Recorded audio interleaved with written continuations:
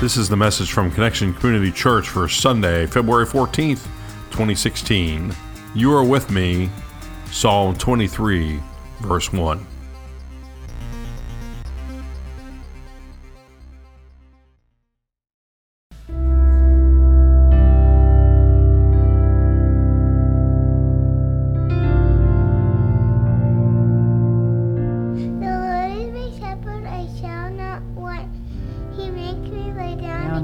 Pastures. He leads me beside still waters. He restores my soul. He leads me in paths of righteousness for his name's sake. Even though I walk through the valley of the shadow of death, I will fear no evil. For you are with me. Your rod and your staff, they comfort me. You prepare a table before me in the presence of my enemies. You anoint my head with oil. My cup overflows. Surely goodness and mercy shall follow me all the days of my life, and I will dwell in the house of the Lord forever.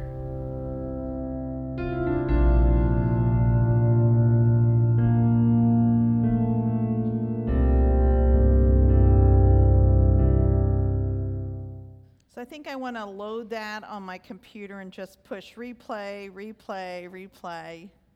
You can go on our Facebook page, Connection Community Church. Be sure to like us because that helps get the word out about our church, your church, and that'll be posted so that you can enjoy that again. Well, good morning, Connection Church. My name is Carrie Jones. I'm Alan Jones. And I've got to tell you, the first two services were freezing in here, but it got warm real quick because the Lord is here, amen? Amen. We are two sinners who have been saved by the grace of our Lord and Savior Jesus Christ. Would you pray with us, please? God, we thank you for today. We thank you for the people that came out and fixed our heat a little while ago, and for the people in the other two services who sat with coats on and heard the word of God. You are good to us in all times, in all places, whether we're warm or cold.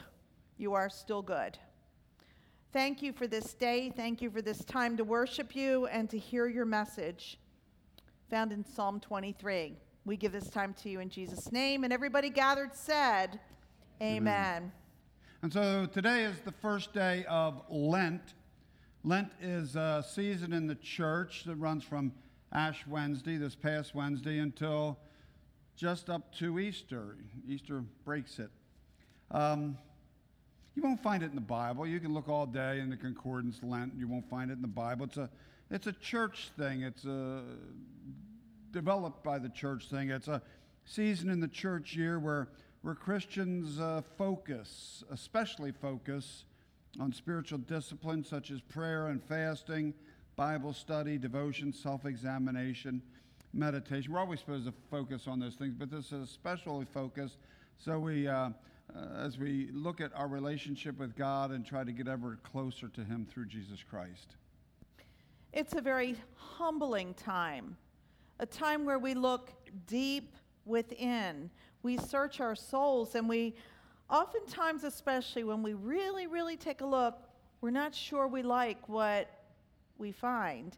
It's a challenging time when we realize that we're not as self-sufficient as we thought, or as culture would have us think. It's a tough time when we come face to face with the fact that we are very needy at the end of the day. We are needy. And most of all, we are in need of a shepherd. Now, that's pretty ironic, considering there's not much of a shepherd market in the greater metropolitan Middletown area these days. This idea of shepherd is biblical, coming from a time and a place where shepherds and sheep were plentiful. And so we use it as a metaphor for what we need. And if we need a shepherd, then that would make us the sheep. If you were here on Wednesday for the Ash Wednesday, a little bit of what we're talking about for the next couple of minutes, a little bit repetitive just to bring everybody else up to speed. You see, saying that we're the sheep isn't something we really want to brag about, because sheep aren't really the sharpest things going. Basically, they're dumb, directionless, and defenseless. Boy, I just said that's us, didn't I? Yeah. As a sheep will follow another sheep, even over a cliff to the death. We share Wednesday night a story of 1,499 sheep who played follow the leader over a cliff over in Europe years ago. 1,500 sheep just because they're too dumb to recognize that there's a cliff there. Wow. Trouble is, when we're left to our own, times we follow a leader to our demise over the cliff of self-destruction sometimes. Like a sheep, there are times when on our own we truly don't have direction. At least one that has value, one that honors God and other people. Like sheep, we get into places that we really had no business getting and then have trouble getting out of on our own. It's really tough for us to admit that we truly are defenseless and vulnerable, not only to ourselves and to our desires, but to our tendency, like sheep, to wander off on our own, away from the care of the shepherd and the safety of the flock. But also, we're defenseless and vulnerable when it comes to the evil one, Satan, and his ongoing quest to steal and to kill and destroy. It's like a bear picking off the sheep in an unattended herd. Satan waits patiently to pick us off, one at a time, when we wander away from the attention of the shepherd. How about you? Been doing any wandering lately? So who's that shepherd going to be? Well, for King David, who wrote the Psalms that are found in the Bible, for King David, the same David that went before Goliath when he was just a little boy, he said that the Lord was his shepherd. And he wrote Psalm 23, perhaps the most well-loved, most repeated psalm in the Bible, a psalm that brings us comfort during times of great challenge. The Lord was David's shepherd. The Lord is our shepherd. The question is for you today, is the Lord your shepherd? Is the Lord your shepherd? And to answer that, it is important to know just what that means. The Lord is my shepherd. Sounds good. It's pretty poetic, comforting. But what does it really mean? Shepherd's job was to watch, to care for, to protect the sheep. Sheep were very important to that culture back in David's time. They were used both food and clothing. You know, the wool would be spun into thread, woven into garments. The meat was eaten. In addition, lambs were often used for sacrificial purposes. You often read in Scripture where there was an unblemished lamb that was slaughtered for sacrifice.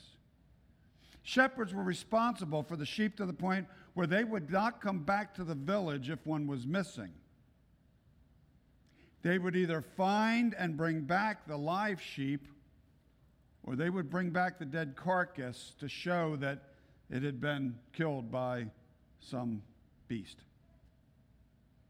If a sheep was missing, as we read in one of the parables that Jesus shares, the shepherd would leave the other sheep in order to go find the one. That's how important the sheep were. So the shepherd knew the sheep individually. That really blows my mind because sheep look the same to me, but the shepherd knew the sheep individually, and the sheep knew the shepherd. It is said that if the herds got mixed up, the shepherd would just need to speak, and the sheep would know the shepherd's voice and follow. That's and follow.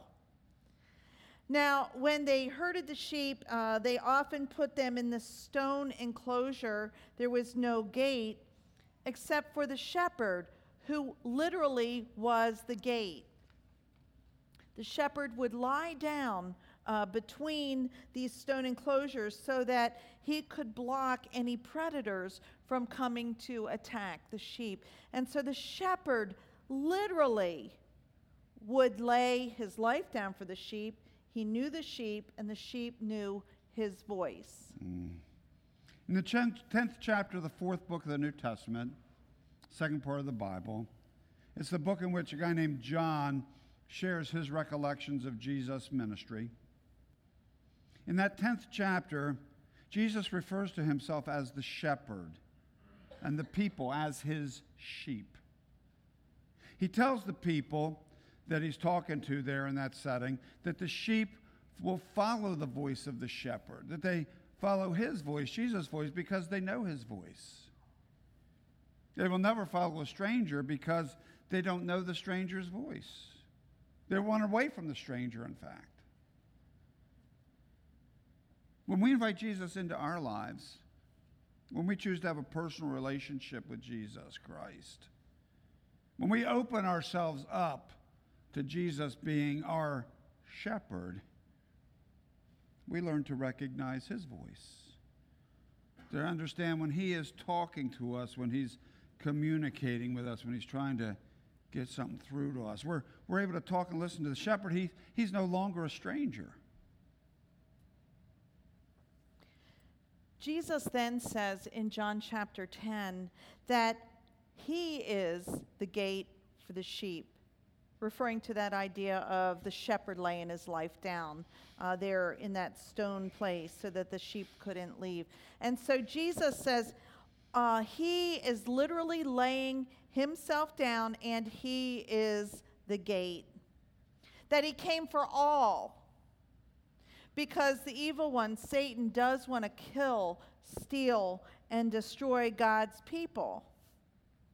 He tells them that he is the real thing, the real deal, the gate, that whoever so enters through him, through the gate, will be saved. Referring to that evil one who wants to come and steal and kill and destroy. Jesus says that he has come so that they, the sheep is you, are you, that's me, we are the sheep, that we may have life and have it to the full.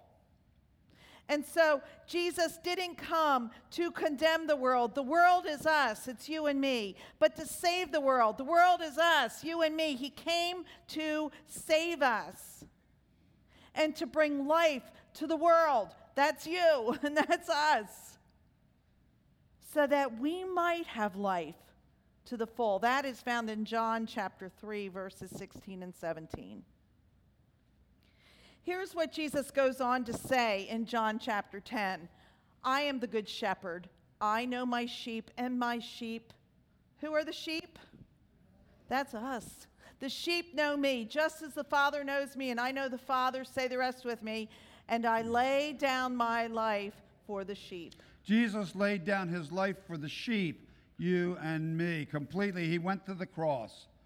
That's part of what this Lenten season is all about, preparation and focus on heading toward the cross with Jesus. He went to the cross and he died for you and for me that we might live life to the fullest. Not just in the here and now on earth, but in the there and then. After this is gone, yet we live on in eternity with God, Father, Son, Holy Spirit. Jesus knows his sheep intimately. And he calls his sheep by name. William, Susan, Ruth, David, Thomas, Sharon, Lewis, John, Elizabeth, Patricia. And the list goes on and on and on and on and on and on. And your name is on that list. Your name is on that list. And he is the gate. And he's the only gate through which we enter.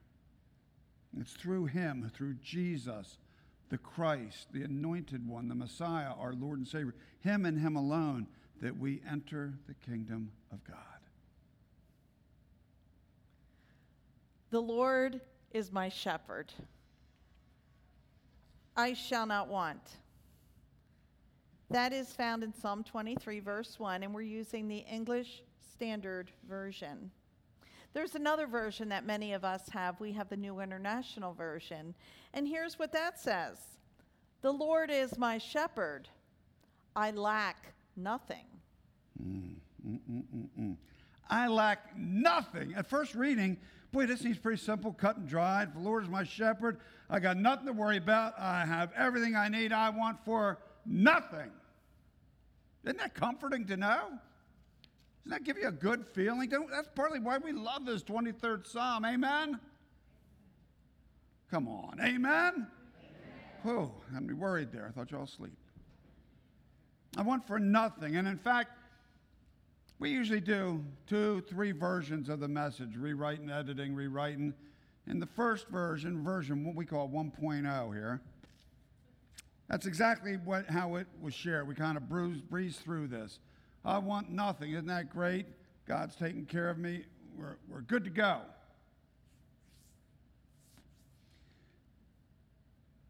I shared it with Carrie, and Carrie says, something right here. I know some people in our congregation, they follow Christ. Christ is their shepherd. And they still have some wants, legitimate wants. They have needs. In fact, sometimes their wants or needs are almost heartbreaking. And so we looked at this again and said, we got to dig a little bit more. We can't just scrape the surface with this. I lack nothing. Got to take this a little bit deeper and see what happens. So after a considerable amount of struggle and prayer, we went to the Bible commentaries and to see what some of the other theologians or experts think or wrote about this, what they had to say, and we found that they basically glossed over it too as a great history lesson. The Lord is my shepherd, I shall not want. We finally found a sermon called I Shall Not Want, written by Reverend Dean Snyder of Foundry Church in Washington, D.C., and we always give credit for where we've gotten some stuff, so we want to make sure you know that. And he offered some interesting insights that really helped us deal with this unsettledness of this scripture. It really helped us unpack what we were dealing with. And so we considered what Reverend Snyder said, and we prayed, and we just gave some consideration to us and all y'all. And here's what we concluded. First is this, and Snyder shared this in that message. By our very nature, we are creatures of want. Can I get an amen on that? We want stuff even when we don't really need stuff. Go walk around the mall some afternoon. It's right there. It's a lot of the stuff that we truly don't need, but we want. Businesses in our culture rely on this. Our economic system would come to a grinding halt, I think, if all we dealt in was our absolute needs.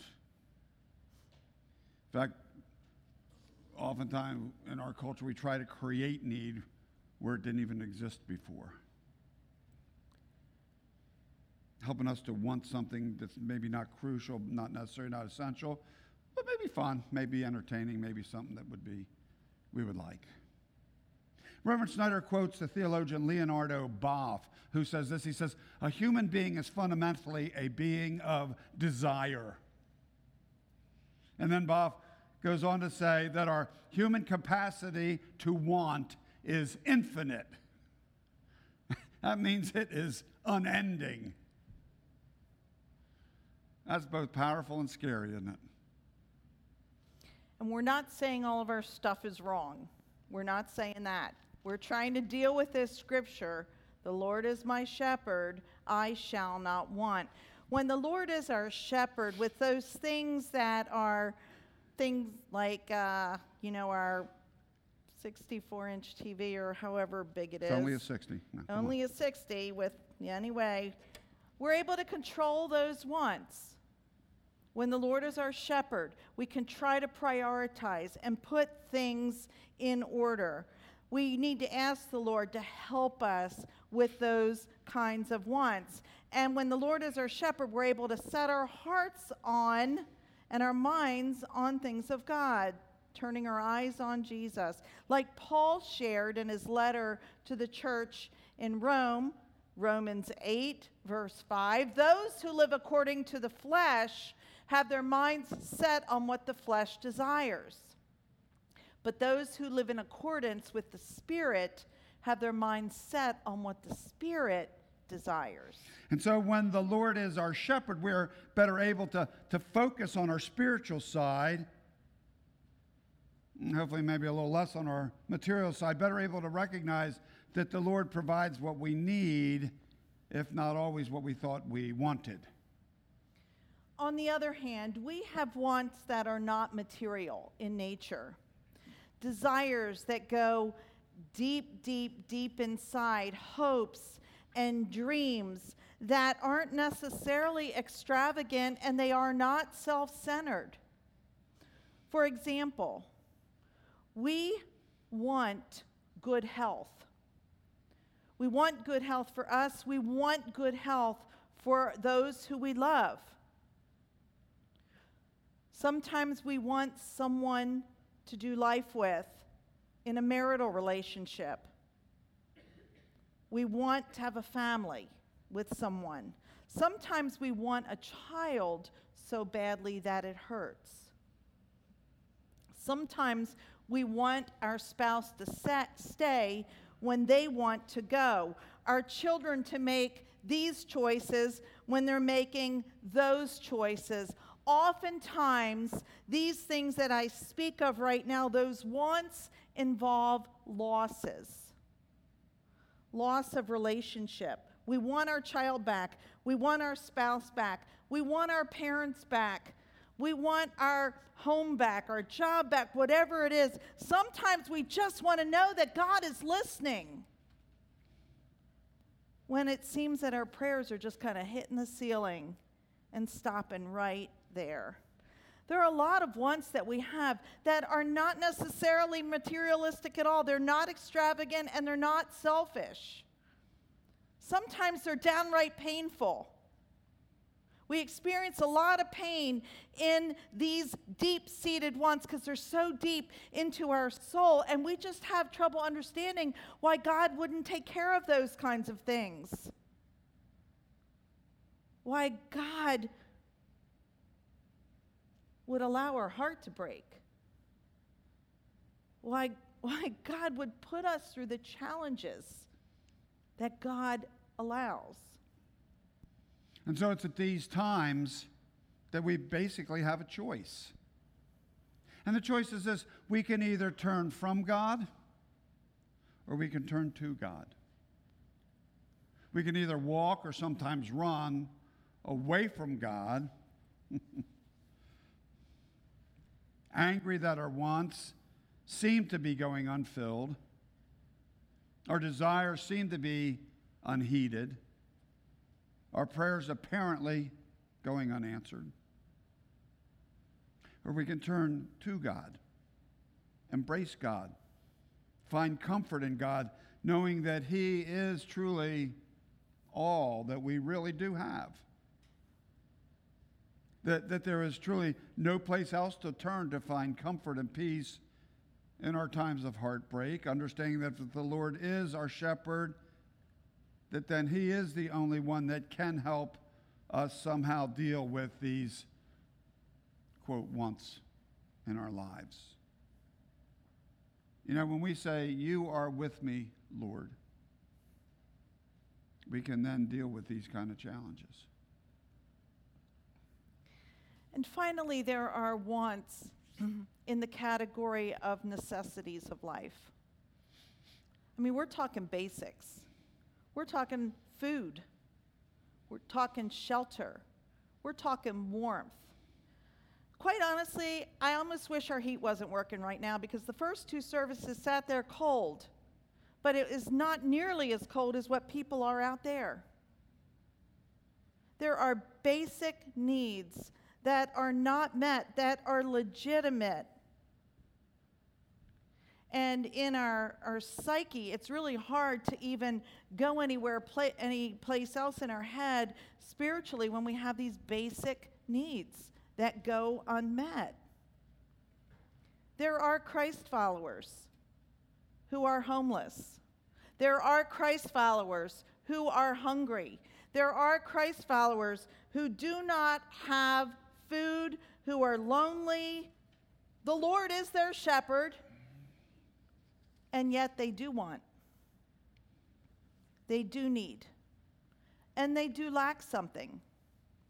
And so we have to wonder, how can this be? I mean, was David, who wrote this psalm, was he lying to us? Is this a mistake? What is this scripture all about? And here's the conclusion that we've come to. It's not a matter of provision. It's a matter of distribution. You see, if the Lord is your shepherd and you are in want, it's not because God hasn't provided, but that stuff is in other hands and it hasn't been released. It hasn't been shared like it's supposed to be shared. You know, we often say here at Connection, probably almost every Sunday, that we are the hands, the feet, the voice of Jesus Christ. That we need to go out and be Jesus with skin on. And if the Lord is our shepherd, and we are the hands and feet of Christ, then it's up to us to help the person that is in want, and I mean basic need kind of want, to try to make a difference. And if they are in want, the question becomes, what are we going to do about that? How is God calling us to be the hands and the feet of the shepherd? We have a lot of work to do, Connection Church. We have our work cut out for us, don't we? Yes. It's kind of like the song by a guy named Matthew West. Song's called "Do Something." It says, I woke up this morning, saw a world full of trouble now. Thought, how you'd ever get so far down? How's it going to turn around? And asked several questions about people in need, about the world around them, turning toward heaven. And he says, I shook my fist at heaven and said, see, God, why don't you do something? And God said, I did. I created you. I created you. So, here at Connection, we try as a church to make a difference in this area. Hundreds of families each month are fed through the food ministry. We have an army of volunteers. An army. They pick food up Monday, Tuesday, Wednesday, Thursday, and Friday, and serve food Tuesdays and Thursdays.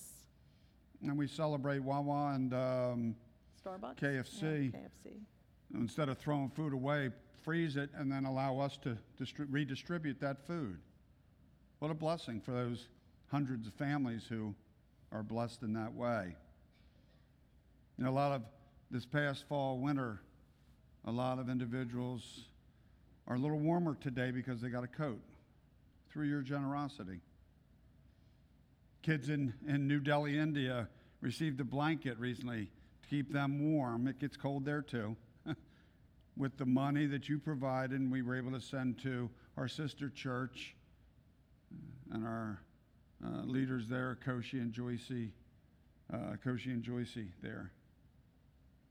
1,000 children on the other side of the world received a little shoebox with some nice little things in it, but most especially an opportunity to learn about Jesus Christ through your generosity in Operation Christmas Child. And we're currently praying about a team to participate in something called the Open Table, in which we have a group of people who walk alongside a family in need and help them through a relationship to kind of get a fresh start. You know, God calls us to make a difference, both collectively as we do through the church, but also individually. Through the church, but also outside the church on our own. Most especially with those who are in need, those who are in want. And the question for you today is, how is God calling you? What is God calling you to? To be the hands, feet of Christ. When God says, yeah, I made you. What did he make you for? Where's the need that he's calling you to? So you've just heard the 5.0 version of this message. We've really struggled with it. And it's very different than what it was the first time around. And I have to say, I'm really different after dealing with this scripture, because when I hear now, the Lord is my shepherd, I shall not want, it means something different. I hope it means something different to you too. See, that's what we do with scripture. We take it and we really lean into it and apply it to our lives and see what God is saying to us through the scripture. The Lord is my shepherd. Now that's an individual decision. That's a decision that you have to make, that we've had to make. The Lord, first of all, we have to say, you are Lord. That is step one, meaning nothing else, no one else comes before you. You are Lord.